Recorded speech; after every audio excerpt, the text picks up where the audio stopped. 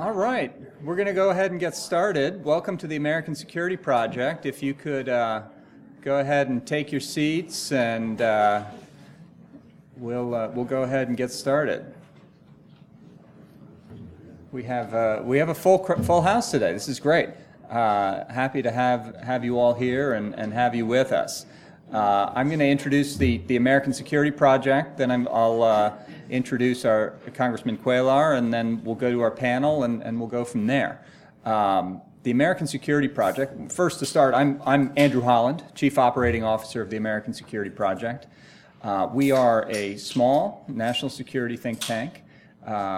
Been around for 15 years now, if you're not familiar with us. Take a look at our website. We do a broad range of national security issues, everything from trade, like we're talking about today, to energy security, environmental policy, nuclear non-proliferation, anything else under the sun, but all of it with a national security perspective. That means that we think about this in a way to kind of get away from the partisan trench warfare on the Hill and start thinking about America's long-term national interest. What is in our long-term national security? And since our founding, one of the key things of that has been trade.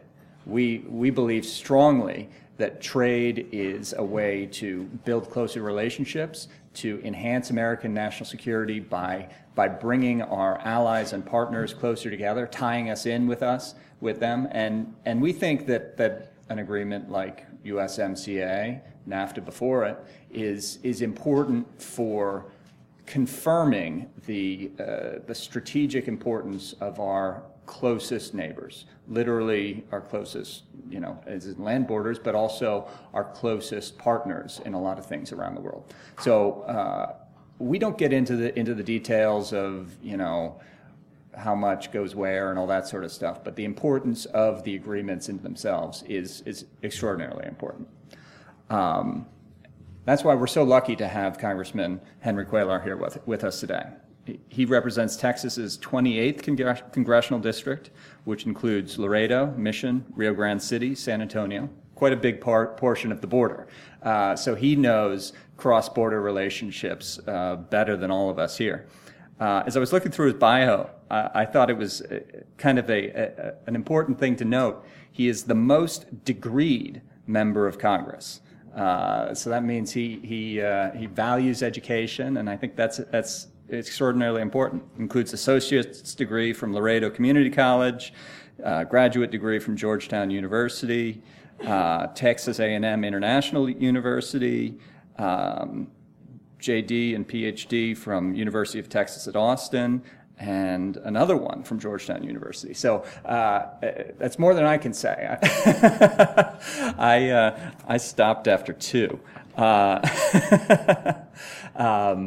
But he's a longtime leader on trade in the Democratic Party. He is Chief Deputy Whip for the 116th Congress, and he's one of our leading sort of bipartisan congressmen, and I think that's important in our day and age. So, Congressman Cuellar, thanks, and over to you. Thank you so much. Yeah. Thank you, and again, thank you so much for your kind introduction. I do appreciate the American Security Project for having this, because when you talk about trade, Ambassador, when we talk about trade, we always, when you look at every great civilization, there's certain things that are important to that civilization, and that commerce and that trade, and if you look out throughout history, commerce and trade has been so important. I am a Democrat. I always tell my Democratic Party, if we as a party are against trade, that's not good for the party. We have to make sure that this is not a Democratic or a Republican issue. It's good for the country. And, I can tell you just in my hometown, for example, I'll just quickly tell you what's so important. Laredo's a small little town, about 260,000 individuals. We have surpassed, we're the largest inland port, but the biggest port in the country, total trade, is LA. And for about 3 months, we surpassed LA.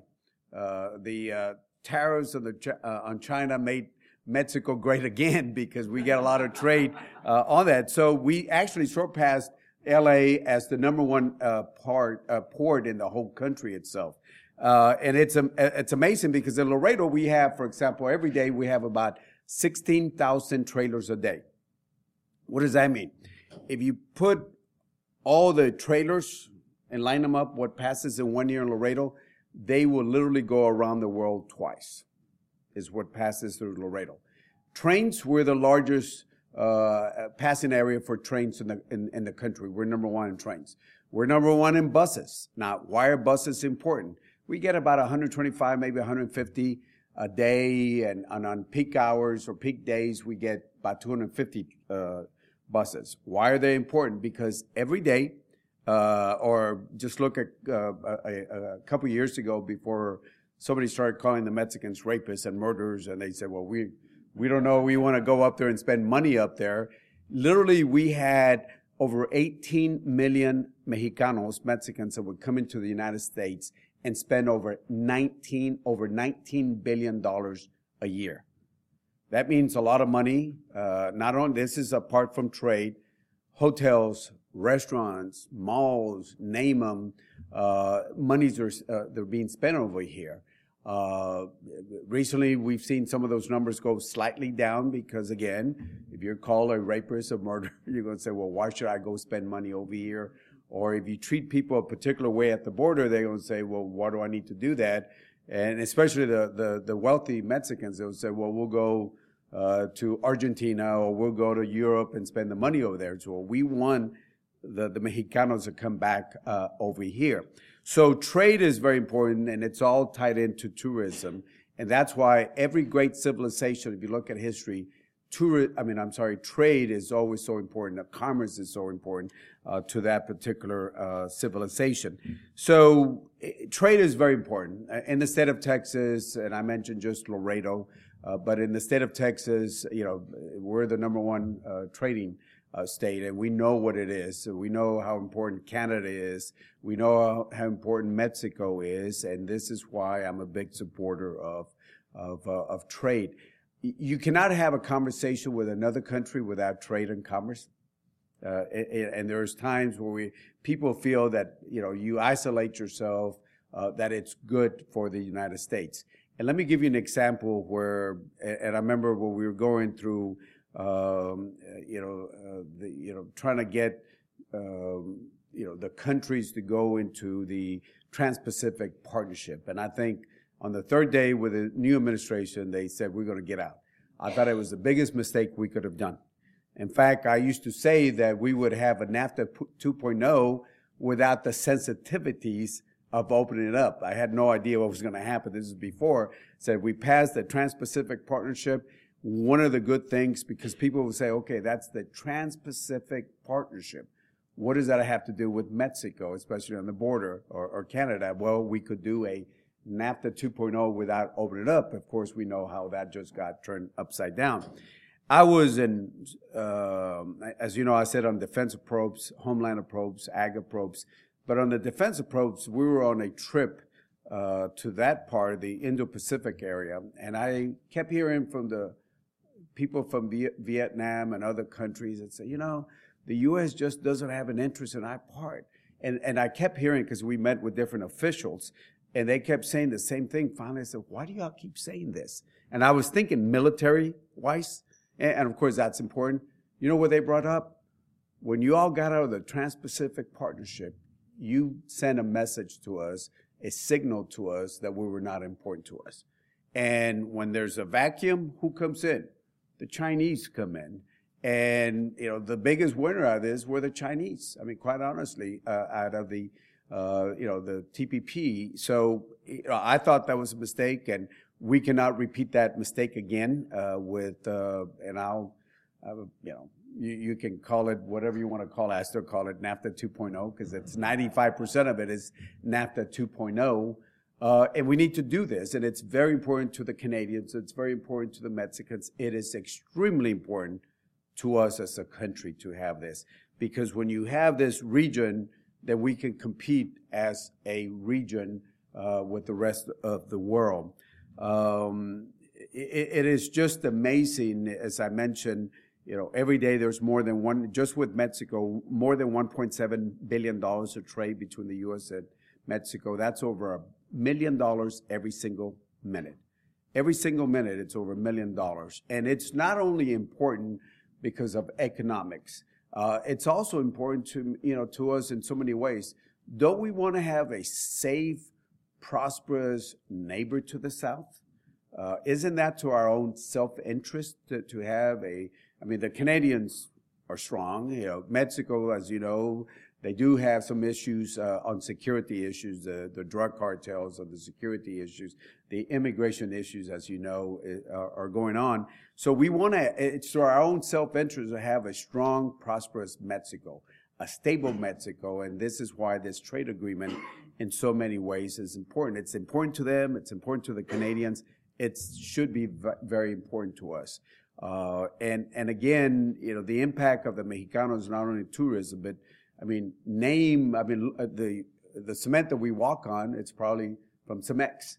Or when you talk about so many things here, they might have names that were familiar, but they're owned by the Mexicans, the investments that they do over here. And it's something that we do also, with Canadians, Mexicans, and all that. But this trade agreement, and I want to just narrow that down to where we are, but we know the importance. I think I'm preaching to the choir why it's so important. But let me talk about where we are right now. I feel very confident, and of course the last couple of days have kind of complicated things, but I feel that we can chew gum and walk at the same time. And we want to make sure. I talked to the White House, I talked to Pelosi's people, I talked to the Ways and Means, two other folks. We want to make sure we keep everything separate. What's happening over there is a different thing, or in Congress on the impeachment part of the inquiry. But what's happening, on trade, we have to get it done. Unless if something changes completely, we should have a vote November or December of this year. I feel very, very confident. We are, there's a lot of things, and I'll tell you, I started back in 2005 with the first vote on CAFTA, and I can tell you, I was a freshman Democrat. I didn't understand the politics here. It was my first year. So, Labor had talked to me, and they said, hey, we don't want you to support this. And I said, well, why? This is, I have an 87% voting record with y'all in the State House. This is important to Laredo. They said, nope, this is something else. And I said, well, I'm going to come out. And I was the first Democrat as a freshman, not knowing that Labor was going to make me the number one target in the country. And they did come in, and they were trying to send a message. You come out when we're against it, we're going to send out a message. And they spend millions of dollars against me. And actually, I thanked them because they were spending money in Laredo, my number one area, which is the number one port, and they kept saying, Cuellar is bad. He supports trade. Cuellar is bad. I kept saying, keep spending the money. And actually, I usually get about 89% of the vote. I got 90% that year. So it was good that they were spending, and that's not knowing your district. Folks outside not knowing your district. So I came out, and the politics was very different. It was my, because I was the first Democrat, and, all of a sudden I had Labor target me. Literally they sent people down there to spend money and all that. And I remember, Bill Lane, anybody knows Bill Lane from Caterpillar? He said, no member has ever lost a vote on trade. I don't know if that's true or not, but, I believe that. And, so, we went in and we did what we had to do. We won re-election, but it was interesting, the national politics. And people would sometimes forget the merits of the thing. The merits of the thing. And CAFTA, the way I remember that, didn't we have our country open to the goods coming into us? We were trying to get our goods over there. So it was a no-brainer. If they were already sending goods into the United States, we wanted to make sure we do the same thing. And that's what the trade agreements are about, is to make sure we reduce the barriers on that. But the reason I bring in 2005 was because the environment was very different. Labor was fighting us very strongly on this, my Labor friends. And before you could even talk to some members, I would ask them, do you support CAFTA? Before I got there, they would say no right away. You could see people took their positions. Same thing happened with the Colombia agreement also. And before you could even finish the question, do you support the Colombian agreement? They would say no. This time, the environment feels different. And I say this from personal experience because I've been through a lot of those trade agreements. And it was very different. I mean, I feel it very different. You can sit down and people say, well, let me look at it. And keep in mind, there's a lot of freshmen and second termers that have never voted on a trade agreement. And when people say, oh, this is a vote, you don't want to give a victory to Trump. In my opinion, it has nothing to do with that. It's like, how does that affect me in my own district? And there's a lot of members that, and I can tell you right now, because I'm counting the Democrats on that. We'll let the Republicans count the Republicans. But I can tell you there's a history on some folks that no matter what, they will always vote no. I mean, they'll come up with something, vote no. There are folks like myself that are very supportive, will vote yes. There's a lot of people in the middle that are really trying to digest this agreement. Will it be good? What does the Farm Bureau say? What does the, manufacturers, what does the chamber say? What do my local folks say? So they're actually going through that digesting part of it. But the thing is, the fact that labor is not coming out the way they've come out gives the business opportunity time to talk to members. And I've said to the Farm Bureau, to the U.S. Chamber, and other folks, use this opportunity because labor's not playing the hardball. Because I've seen labor play hardball. They're not doing that. They're actually trying to get to a yes. And this is where, I have to credit the trade representative, that he actually has done a good job working on the labor part. And if you look at the trade agreement, it's very simple. I've told this when I've spoken on the caucus. It's very simple. Either we repeal, as the president said at one time. I think that's no good. We could either keep what we have. It could work. But we know things have changed from the 90s to the present time.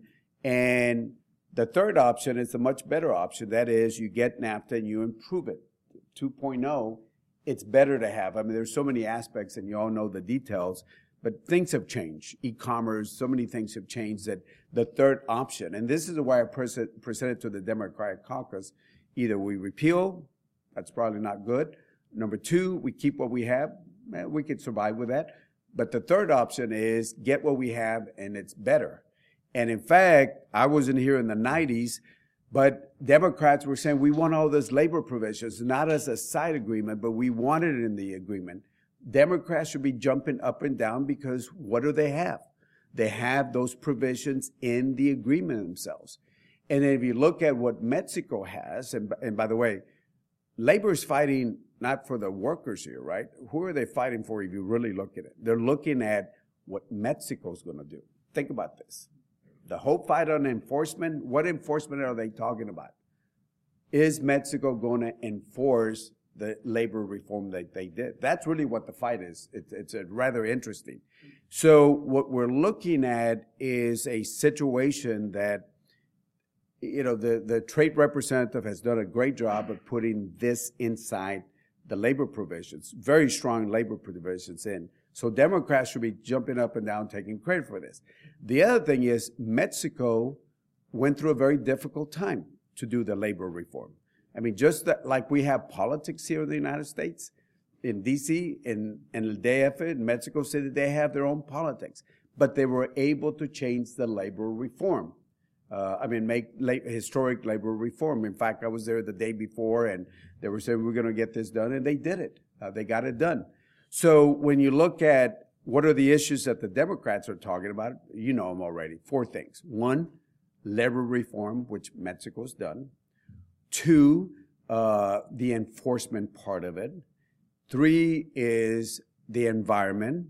And 4 is pharmaceutical, the time.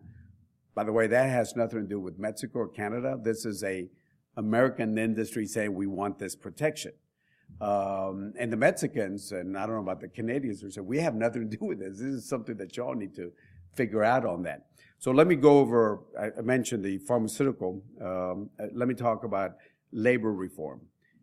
I took a Codell there, and I invited people from the Speaker's office, from the Ways and Means, and I even invited Trumpka, was at one of the Democratic caucus. I said, Mr. Trumpka, do you want to come with me? I'm going to go up there. This is before the labor reform, so you can see what they're going to do. He said, well, I can't, but I'll send you my person. So he did. So I went, remember my history with labor, I invited, and they went. They joined us over there in Mexico. And what I did is we're meeting with the Secretary of Labor, with the senators and the congressmen and the president's chief of staff. I said, ask them all the questions. And it was interesting because after they did that, labor was saying labor reform. They shifted after that. They shifted over to enforcement because they saw what Mexico did was good. And so they shifted over to enforcement, which is the part I want to talk about. But let me talk about the environment. My thing is on Democrats, I say, hey, look, let's reauthorize NatBank. I don't know if you're familiar with NatBank. NatBank does about 3/4 of what the work they do is green. And they do a lot of work on the environment. You're seeing what's happened in the San Diego area where they're dumping on the Mexican side. Laredo, we went through the same thing where Nuevo Laredo was dumping 25 million gallons of raw sewage into Rio Grande. And we were able to build this facility on the Mexican side. It's good for them because, as you know, the 25 million gallons of raw sewage in the river, and we depend a lot on the water for drinking, doesn't stop in an imaginary line. It's their problem becomes our problem like this. So we're able to do that. So I said for the environment, at least that aspect, let's do the environmental part through the NatBank because they do a lot of work on that. And so we kicked the bill out of committee, first time in so many years. My hope is that I've talked to the Speaker's office, the Ambassador's office, to the Ways and Means. Can we get this bill, make it part of the implementing language, the NatBank, the authorization, put more money, more capital, all that, and make it more efficient. I need for them to be more efficient on the work they do, and that takes care of the environment. So I think we're on that page on that. So the last part has to do with the enforcement. On the enforcement part, it has to go down on one issue, budget. The budget from the Mexicans. Do we have anybody here from the embassy? Because I need to... No? Okay, well, I'll be talking to the ambassador. Okay, hey, oye, mis amigos, mi mensaje otra vez. Let me say this. When I was in Mexico City with Kevin Brady, I told the secretary, Marcelo, and other folks, it is very important that on the labor reform that y'all put the budget there, the money. I understand what the Mexican government is doing, the president with austerity, and you got to cut. I understand all that. But this year, we're hoping to vote on this, and we got to show a increase on the enforcement to make sure that you have enough money to support this. We were told we understood. We had a meeting later, the speaker, myself, and the ambassador and somebody else, and we were told we increased a certain amount here, but we had to cut over here, and this 30% was not a cut. Pelosi said, I'm an appropriator, Mr. Cuellar is an appropriator, 30% cut is a 30% cut on that, quite honestly. And I'm saying this because we have to get this done. Somehow y'all need to figure this out. And we're among friends that I'm saying this. And we'll be talking to the ambassador. I spoke to Marcelo last night, also the night before, should I say. We have to show this enforcement. It is very important, and I'll tell you why. Because yesterday, as you know, Pelosi set up a task force. And if you look at the task force, there's some people who are not very supportive of trade. But what Pelosi was doing, she does this because if she can get people that are not very supportive of trade, people who are supportive, they get together, they work something out, then she can turn around to the caucus and say, hey, so-and-so, without mentioning names, can you tell us what you were able to do it? Yes, we were able to do that. And can you tell us what we did this on environment, on labor? Oh, yeah, we did this. Then she turns to the caucus, hey, looks good, let's move forward. I've seen her do that. She did that on the conference. I was on the conference on the shutdown, and there was one member, and I said, what is this person doing here? Yeah, without due respect, this person. But it was to get the progressives. And sure enough, she was able to add certain things, and then Pelosi would call her up in front of the caucus and say, what were you able to do this on? What were you able to add on that? So it's her way of getting support. And she does a good job. So yesterday, as you know, last week, the ambassador met with the task force and they talked. And yesterday, I talked to one of the members of the task force. You know what was the first thing they brought up? Mexico's budget. Mexico's budget. So it's not only Pelosi and myself talking, now it's this task force. And what he told me was Mexico needs to help us on this part. And I understand the budget, what the 30% cut was. I understand exactly what it is. But if we have to explain that it's not a cut, that it's a losing proposition. And I'm ready to vote and support the agreement, but there's a lot of members that sometimes they look for something to say, I'm against it. We cannot give members an excuse, and I'm talking about the Democrats. We cannot give some of my Democrat members an excuse to vote against it. We're at a very delicate time. My understanding is that Friday, tomorrow, there will be another counteroffer from the Democrat task force to the ambassador. And we're hoping that we can continue. And I did talk to the ambassador. And I did talk to the ambassador exactly on Mexico's budget. That part has become very important because remember what I said. Labor reform, Mexico did a historic. We ought to congratulate what Mexico did. You really all did a great job. And the pharmaceutical, the environment, we can do that with the Nat Bank. But the enforcement part now is some members are looking at the budget. Now, in the U.S., we do a one-year budget. We do 1 year, we don't know what's going to happen. Mexico, you do a 1 year budget. You do a 1 year budget, we don't know what's going to happen next year. Hint, hint. So what I'm saying is this year we got to have a budget that Democrats can feel because otherwise we'll lose a lot of Democrats. And I say that, the Pelosi's meeting, it was only her, but she did tell the task force, that's her responsibility to tell the task force, there's an issue here. And now yesterday, task force members said there's an issue here. So I say this among our friends because I want this trade agreement done. And I want to see this. I don't see it in October because we're off the next 2 weeks back in the district. There'll be conversations that I'm going to call the trade representative.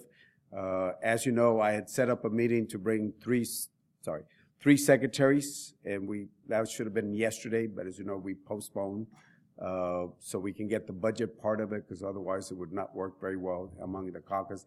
So I had 3 Mexican secretaries. I talked to the speaker and to the caucus, can we bring the 3 Mexican secretaries, La Economía, Labor, and Hacienda, Finance, so we can show that. But we're concerned about the budget part, so we said, we got one shot with the Democratic caucus, and we'll wait till another time. So we're going to, I've spoken to the Mexican officials, we'll do this another time, so we can come in and members can ask all the questions they have. So we're trying to do all this behind the scenes to make sure we address those 4 items. I feel very confident that it's moving in the right direction, very confident. I feel very confident that, this November, December, not next year, you go to next year, forget it. The only thing that kind of put a little twist on this was the I word. And I'm not talking about Iowa. But I'm hoping that we can keep everything separate because this trade agreement has to be done, has to be ratified, has to be passed, approved by the U.S. Congress. And if we put it on the U.S. House of Representatives, we will pass it. We will pass it, but we just got to work out a couple more things. So that's the latest thing. So tomorrow there'll be another counter proposal, and I just have to say the trade representative and our task force have been working very, very, very, very diligent on this thing. I feel very positive.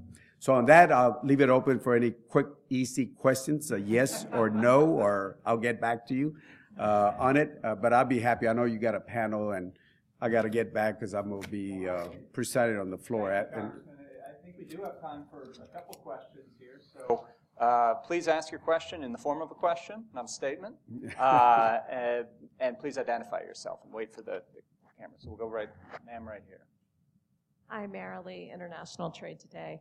On biologics, do you think that a large number of Democrats would be satisfied with language that says if the Congress ever reduces the 12-year standard in the U.S., then new NAFTA will ratchet down, or do you think that the 10-year will actually have to be changed to another year level? I don't know on that aspect. I know in talking to Kevin Brady and other folks, that's their suggested, say, if Congress, because as you know, this has nothing to do with Mexico or Canada. This is something that our industry say we wanted this. And I mean, if you look at it logically, that's what it should be. That should be it. Question is, how we're going to get to that part. I don't know. But I think at the end, there'll be things there that some members might not like, but will they be able to support the overall on that? I couldn't tell you exactly on that. I know how some members feel.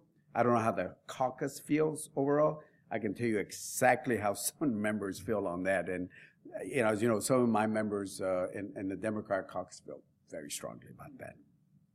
And I keep telling them, don't blame Mexico, don't blame the Canadians. I mean, this is an internal thing within U.S. They got added, to the language. Well, I think you want to do one more? Yes. Time for one more? Ma'am, right there. Wait for the mic to come over.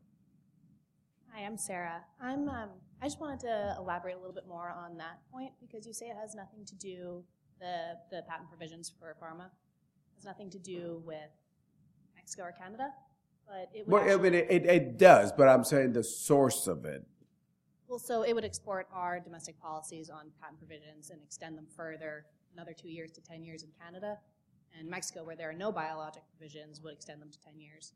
So my question is, how do you support this bill that basically locks in high drug prices for cancer, and for diabetes, and other?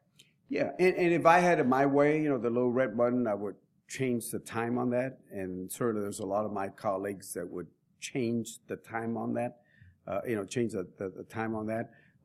And I understand the arguments for and against, and, certain folks say, well, we need certain time to get our research dollars, or there's some other folks who say, yeah, but there are people that need that help. I understand all that.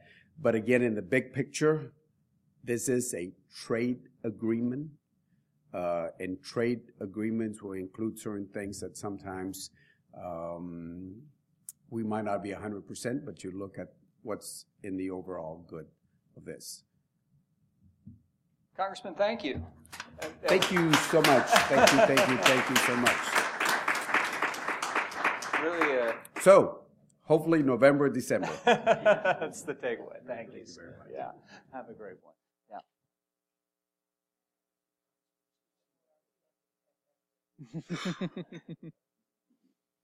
Well, now we're going to have our panel come on up here, and we'll expand and respond and go from there.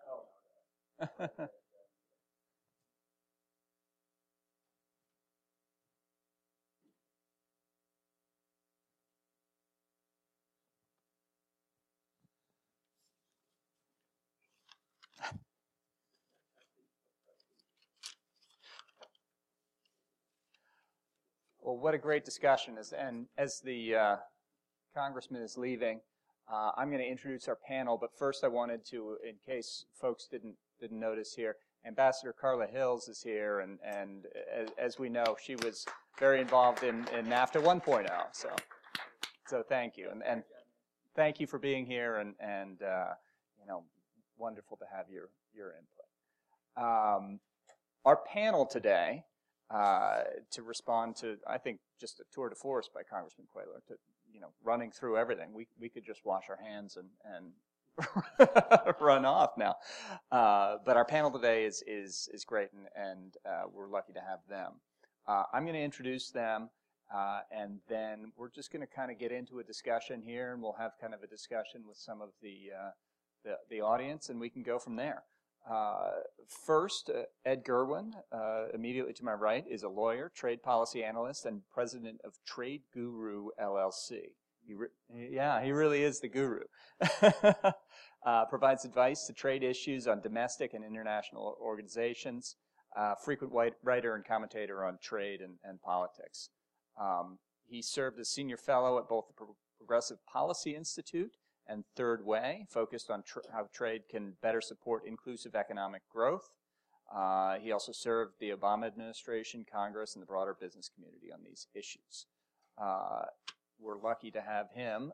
And then Eric Farnsworth, at the end, has led the Washington office of the Council of Americas and the Americas Society since 2003, during which time the stature and influence of the organization has grown significantly. Farnsworth began his career in Washington with the U.S. Department of State after obtaining an MPA in International Relations from the Woodrow Wilson School at Princeton. In government, he served at State, at USTR, and culminated in 3.5 years appointment as the Senior Trade Advisor to the White House Special Envoy for the Americas. And in this capacity, he played an important role in developing and implementing the Clinton administration's policies towards the Western Hemisphere. And I think we have two important experts on this topic, and I only pretend to know what I'm talking about here. So, Washington, you're an expert until proved otherwise. But I think we'll start right in here, and we can talk some on the politics, but also ASP as a national security organization I mentioned. This is also important to talk about the partnerships here between U.S. and Mexico and U.S. and Canada, and how trade works on that. So maybe Eric, I'll have you start there, and then Ed can talk some on the nitty-gritty here as the trade guru. Well, Andrew, thank you for your invitation. It's great to be here with you and your ASP colleagues, and sitting next to the trade guru, but actually sitting in front of the real trade guru, which of course is Carla Hills. Indeed, Andrew mentioned I worked at USTR, and I did for a brief period of time during the original NAFTA negotiations, and my boss was Carla Hills. So I better be on my game today. Having said that, and just to show you how far we've advanced since the days of the original NAFTA, one of the first emails I ever received at USTR, the system had just been implemented, this must have been 1992, last days of the Bush administration, was from Carla Hills as the U.S. trade rep, and I, as a very junior and very unimpressive and uninspiring junior level official, received this email from Carla Hills, and boy, I thought I had arrived. I thought a cabinet level official was sending me emails, and here I am, and wow, I'm going to write this one to my parents. And in fact, it was one of those emails that was to all staff, right? So I, read it, and so here we go. But the serious point here is that was the beginning of emails, right? And that was only 25 years ago when we were negotiating NAFTA. The world has progressed to the point where most people, my kids, don't even use emails anymore because it's only for the old people, right? So I use emails all the time, by definition. But the point that I'm making is the world has changed. Andrew has asked about security, and we'll go into the economics. We'll go into some of the rationale for why the USMCA is its time has come and it should be passed. But security is no different, ladies and gentlemen. When I started at the State Department in 1990, the world was a different place. And to suggest that the United States and Mexico would cooperate on security was ludicrous, right? If you went into a high-level or a low-level meeting in the U.S. government and suggested that we need to share intelligence with our Mexican government colleagues, you would have either been laughed out of the room or possibly fired. Because the level of trust between the two governments was non-existent. The level of cooperation was worse, and in fact, on the security side, it was basically a hostile relationship. At best, it was just people ignored each other, but at worst, it was hostile, and some of you probably remember some of the cross-border drug activities from the 1980s and Kiki Camarena and some of these things. I mean, this was not a good time. What did NAFTA do to help that out? Well, NAFTA helped build trust. NAFTA helped both governments open up to each other, private sectors open up to each other, people open up to each other to begin to understand what our countries were really about. And with that opening began a very slow but a very steady process of building trust between governments and people, to the point now, Andrew, where we are routinely sharing high-level classified information with our Mexican government counterparts. And they're sharing high-level classified information with us. And we're working together on joint programs on counter-narcotics, on counter-terrorism after 9/11, on joint security. Not to say everything's perfect, not to say there aren't, times when we have to run internal security processes and there are individuals and this and that. But as governments, again, in the process of one generation, we've gone from zero trust to very high levels of trust. Now, let's bring this back to the United States. Forget about Mexico for a minute. What does this mean for us? It means that we can have a much more secure southern border. Mm-hmm. It means that the government that occupies our almost 2,000-mile shared border is now, in the main, working with us instead of against us to help address those common threats that face us. It's what the Canadians have been doing since Canada essentially became an independent country, since the War of 1812. I don't know, pick your take. But we have had a similar relationship with Canada, and when I was in government in the 1990s, people were frequently lamenting, saying, Andrew, why can't we have a relationship with Mexico like we can have with Canada? Right. Well, by history and by culture and by tradition, we're never going to have exactly the same relationship with Canada that we have with Mexico or vice versa. But what we have done is we've brought it up to a level of maturity now that has really superseded not just administrations, not just politics, but from one generation to another. So if you put it in that perspective, and can you say NAFTA is responsible for that? No, not entirely. But you can certainly say that NAFTA has contributed to that and been a critically important point. So if we're looking forward in terms of building that relationship further, my contention would be this is not simply, quote unquote, a trade agreement. In fact, USMCA doesn't even have trade in the title. So you could say, well, we don't even know what kind of agreement it is. That's a joke, ladies and gentlemen. But the point being that there's much more at stake here than just trade and investment. Yeah, that's right. Thank you. But the economic points are important. It is important to talk about what are the economic benefits both for the United States and the continent as a whole. So, Ed, what do you think? Well, Andrew, the economic benefits are here. First of all, thank you very much for including me. When Andrew invited me, he said, I'd like you to come and speak about the substance of the USMCA and the politics. Now we have Ambassador Hills, who knows more about the substance of NAFTA than anyone in Washington. Yeah. And we just heard from the man who was paid to count the votes in Congress about the politics. So I feel that I'm second banana on both of those issues, but I'll try to do my best. I think there are two major benefits to the USMCA. Okay. The first one you will not hear from President Trump, and that is that the USMCA retains the essential core of NAFTA. And if you want to get to the core of the core, it's the principle that most of the trade among our three countries, virtually all of it, is duty-free. And that core principle has driven a real transformation in the North American economy. We build things together. I mean, most of you know about the unified North American auto production supply chain, for example, in which parts and components cross borders 6, 7, 8 times before there's a finished car. But that story is repeated in many other industries. For example, if you look at San Diego and Baja California, Tijuana, that is the home of the largest unified medical device manufacturing core in the entire world. And that's, again, driven by NAFTA, because parts and components and people and information flow back and forth across that border to make medical goods every day. So maintaining the core of NAFTA, despite the fact that the president has called NAFTA the worst trade agreement ever, is very important economically. It's important to communities, as the congressman said, for communities across the border. And it's really important for the entire country, because 33 American states count Canada as their #1 export destination. 7 American states count Mexico as their #1 export destination, and 2 of those are California and Texas. So these relationships economically are hugely important, and maintaining that core principle of NAFTA is a key. The important thing to keep in mind is that that wasn't a given when we started these talks. And even before then, during the 2016 campaign, President Trump said repeatedly that he wanted to withdraw the United States from NAFTA.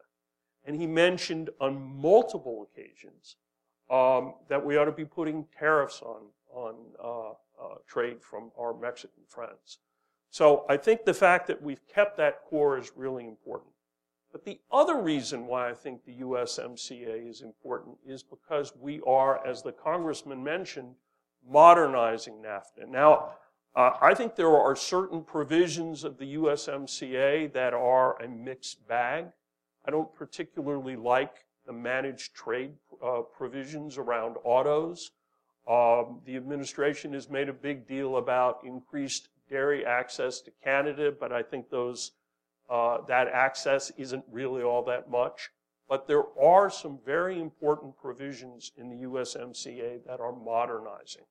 The first two, the congressman mentioned, taking labor and environmental rules, which during NAFTA were in side agreements, and putting them in the core of the agreement, making them enforceable the same way every other provision in the core of the USMCA is enforceable.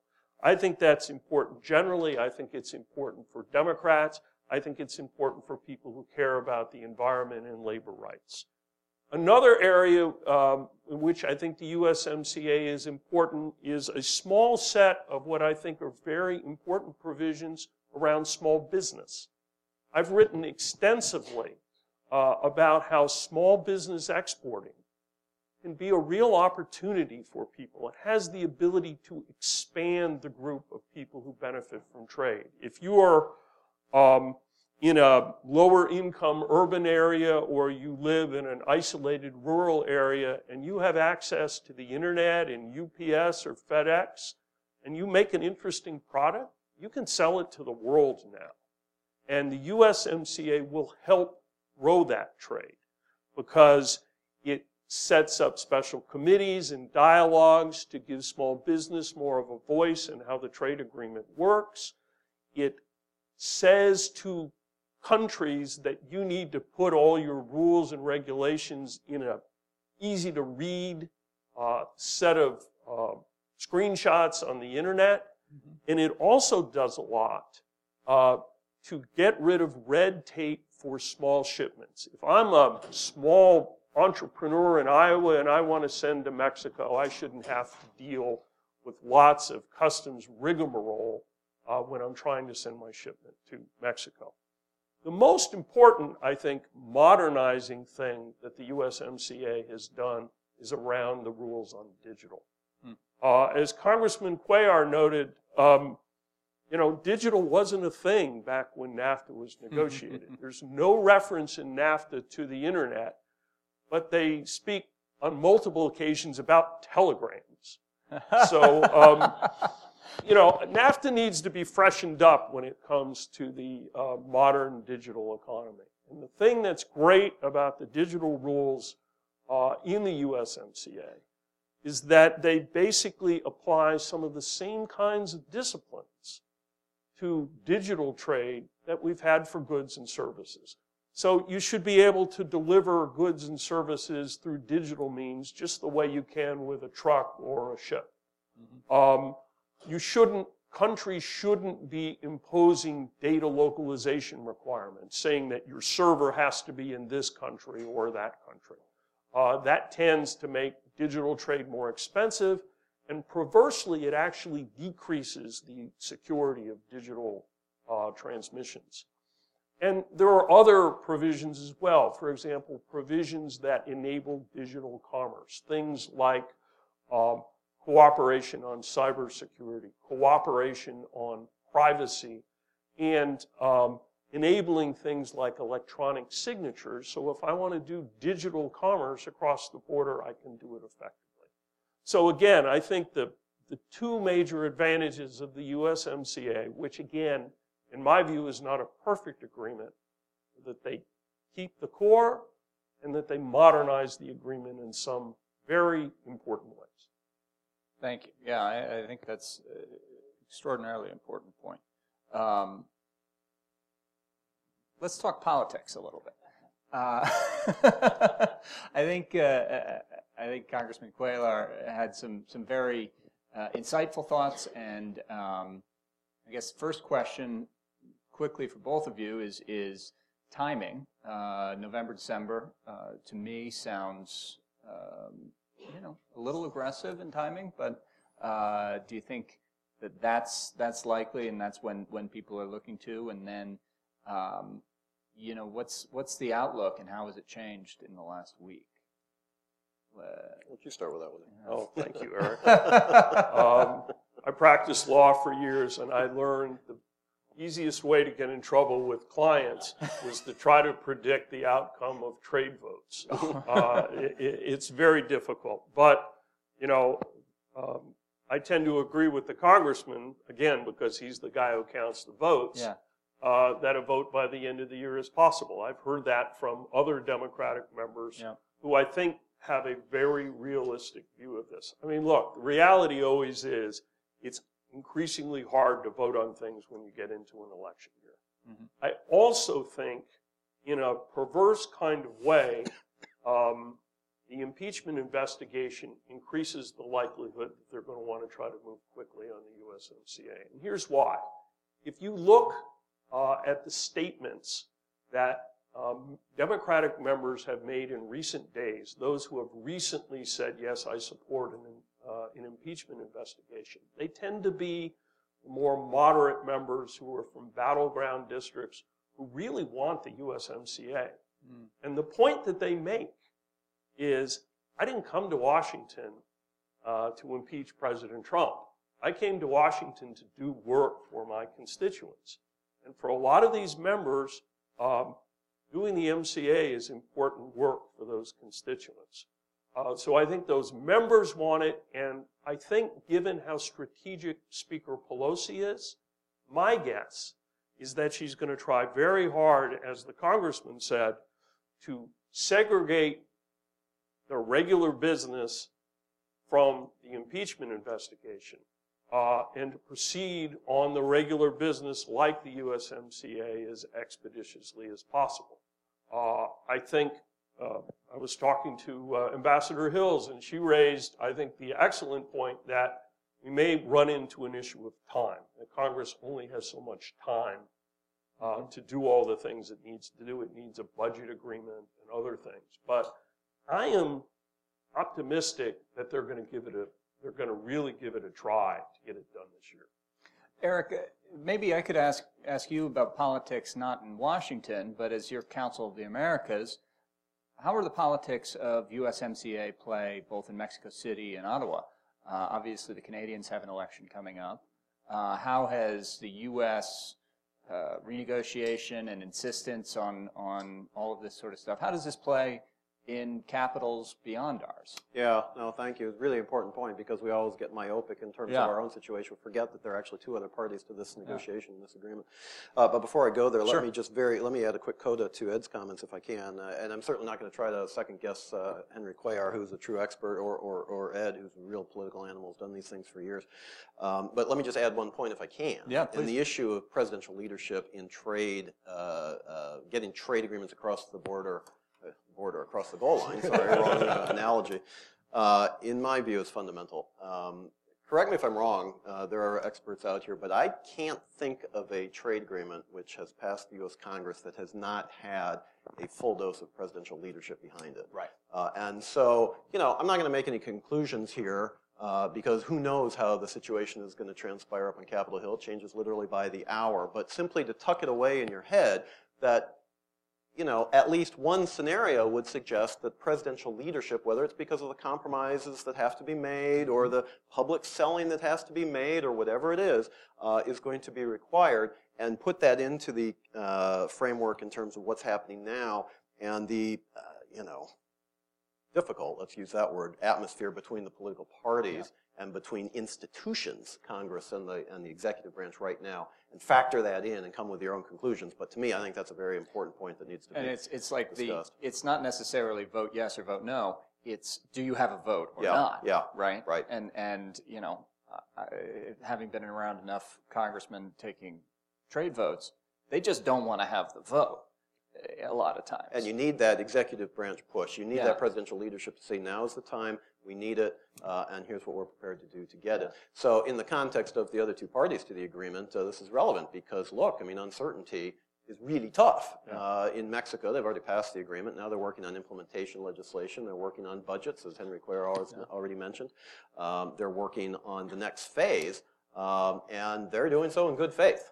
The Canadians were moving it through their parliament and doing so quite effectively. And then, of course, it's gone on hiatus because of the electoral process, which will go through October. But presumably, and if you talk to both government leaders and opposition figures and various members of the Canadian private sector, sure, there are people that don't like certain provisions of the agreement. There are certain sectors that feel a little bit aggrieved. But at the end of the day, I think Canada probably sees that it doesn't have too many choices other than to move forward with the agreement. So the game is here in Washington.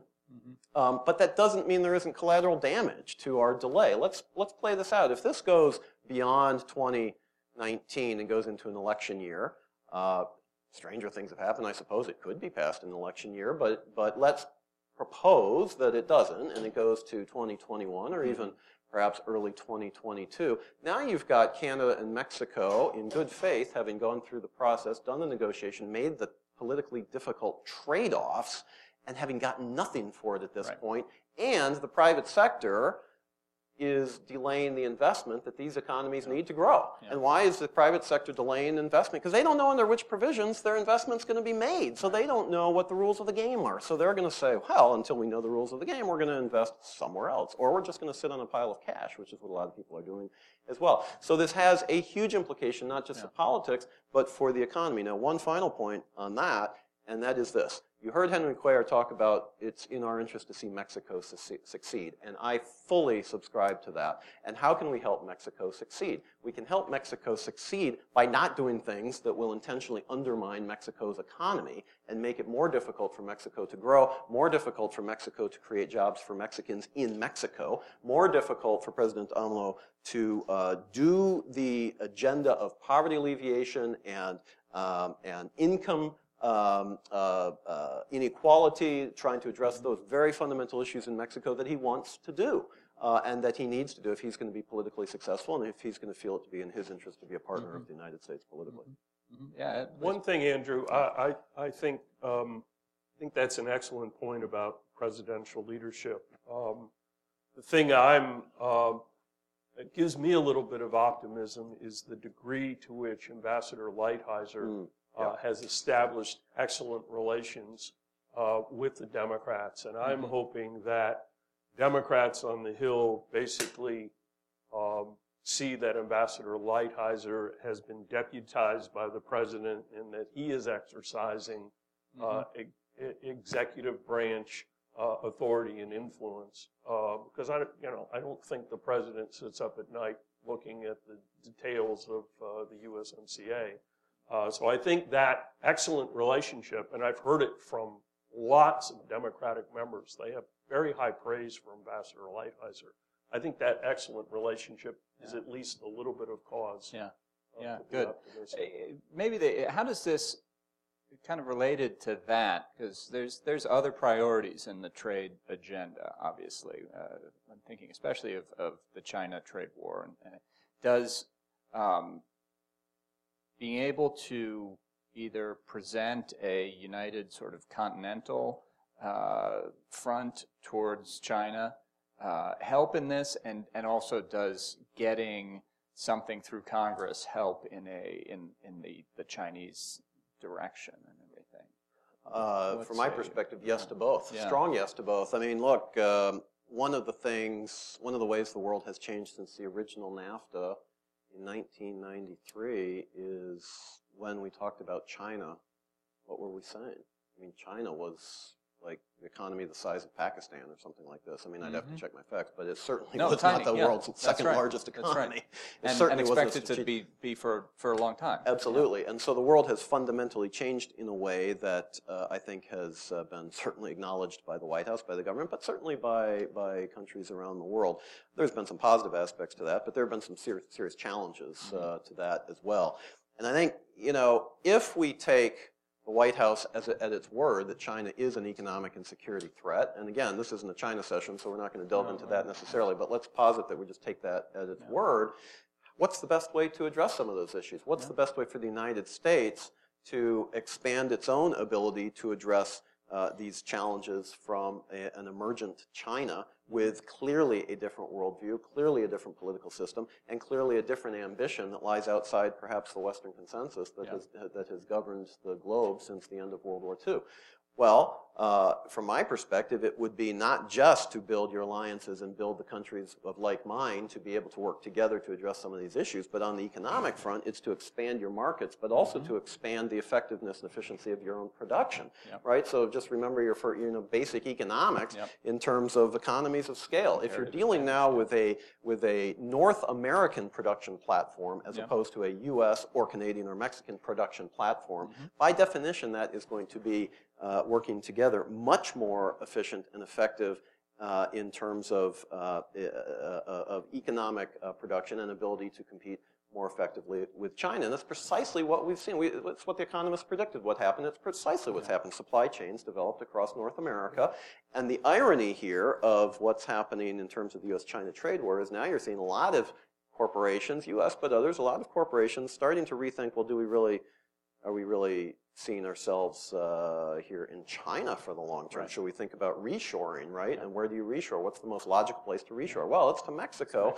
Again, if the rules of the game are certain and known, and people can say, let's make this work. So there's a lot at stake here, and it's not just, quote unquote, a trade agreement. This is a strategic, this is my soapbox, ladies and gentlemen, so bear with me. I mean, this is a strategic issue for the United States. It has been for 25 years, but when we look at it primarily as a trade agreement, we lose the basis of why we should be doing this in the first place. Having said that, from a trade perspective, it also makes a whole lot of sense to do.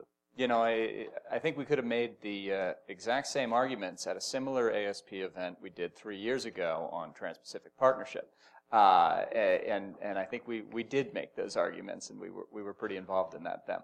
And you just stole my thunder, actually. You know, and obviously would be better. You know, I absolutely agree with Eric that it's important to get this done. Taking a step back, I think I agree with the congressman and Andrew that the biggest geopolitical blunder the Trump administration has made in the trade world is getting out of TPP.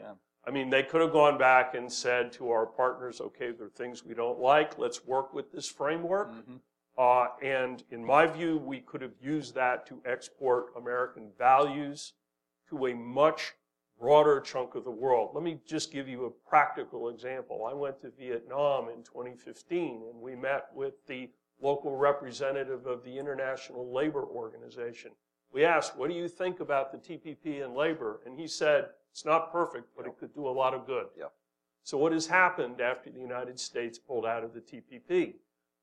Vietnam has backtracked on all the labor progress that it promised to make. So I think, you know, I also regret the fact that we're not pursuing the TPP. I think it's important for the reasons Eric said to get the USMCA done. And I have another reason. I think it's important to clear the deck and to be able to do other things, like re-engage with our friends in the Asia-Pacific region and to see if we can establish a broader alliance, not only for market access, but to create a counterweight to China.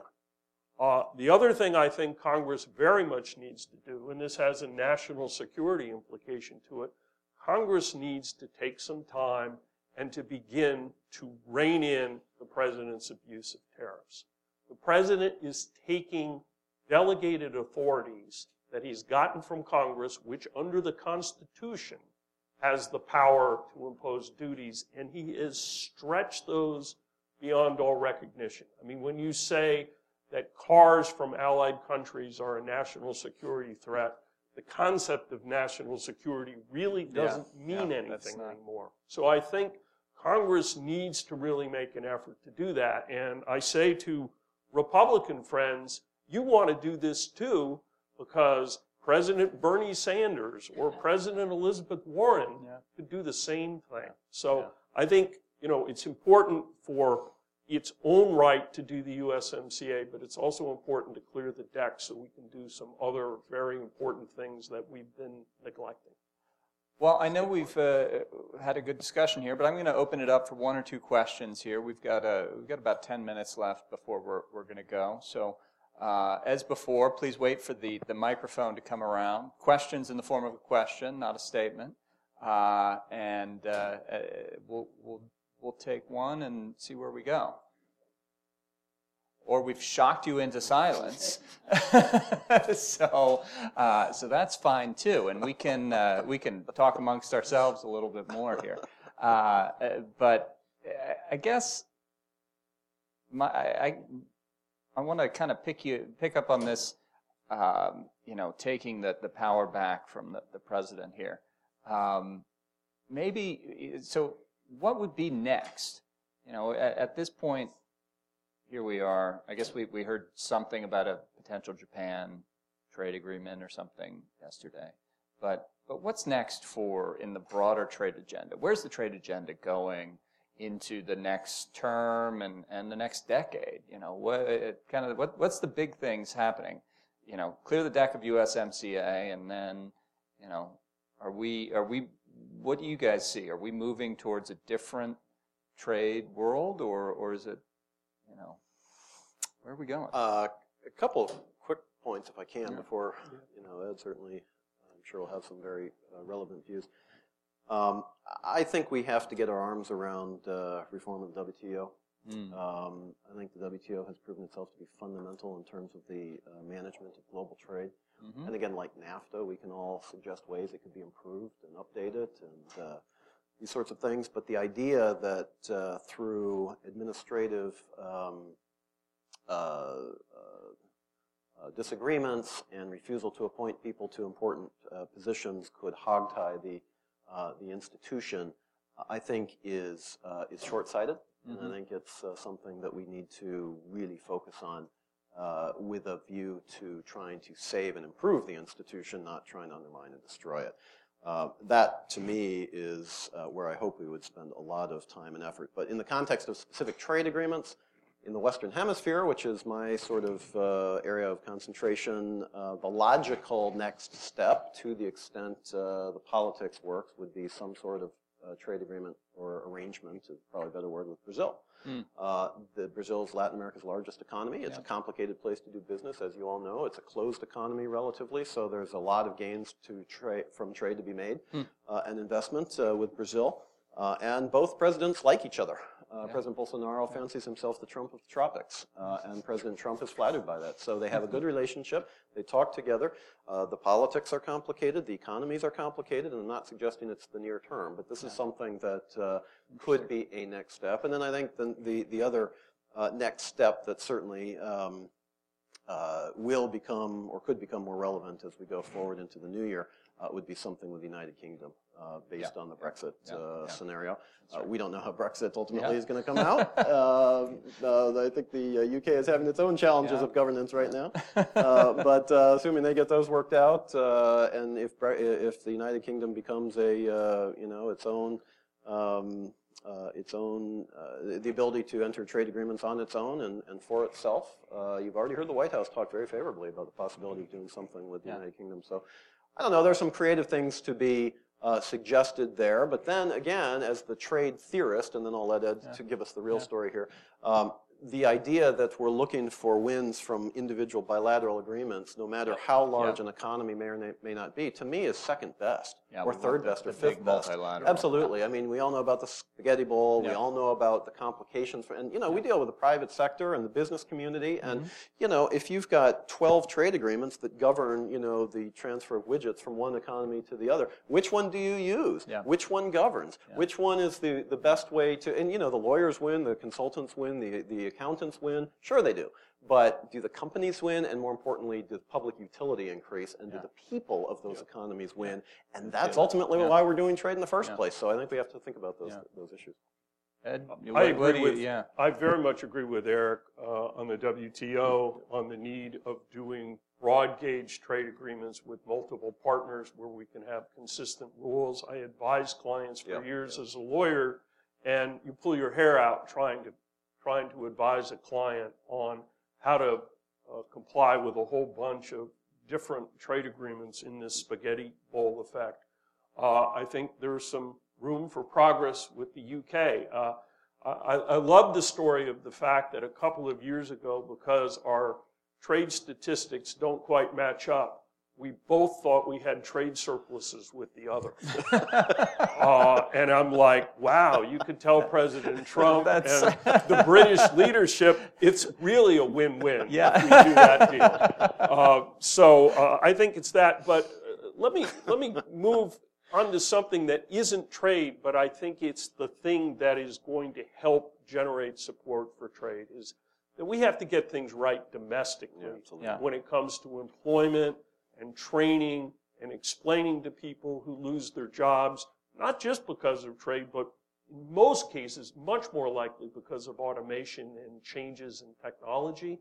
We need to get that stuff right. We need, for example, to be able to make sure that people who have credentials, those credentials are portable and meaningful and that they can get real good jobs. So if the economic winds change because of trade, trade doesn't become the boogeyman, it just becomes the thing that helps them find a new and better job. And I think this is probably the most critical point of this whole panel discussion right now, if I can say so, because, look, I worry. Let's say we go and pass the USMCA and it's implemented fully and all that, and then all these jobs don't return to the American Midwest, where I'm from, and the manufacturing doesn't come back in the same way. And I think there are some pretty important predictions suggesting that it's probably not going to. It's certainly not going to come back the way it was in 1993, 1994. The point being that the expectations have been raised here, haven't they? And say we pass this agreement, all of a sudden, the American Midwest Renaissance. And, it might be for the machines, but maybe not the humans behind them, right? So the point is, there is a lot more here. And if the cynicism then, really sets in and says, well, we went through this whole process to reform NAFTA, and we're only marginally better off. What's the point, right? And if our American public get to that point, I think we are in a really bad place, because if we look at our own history, it's been trade and openness to the world that's really done as much as anything to drive our own economic well-being. Put your own house in order. I think that's a good place to stop.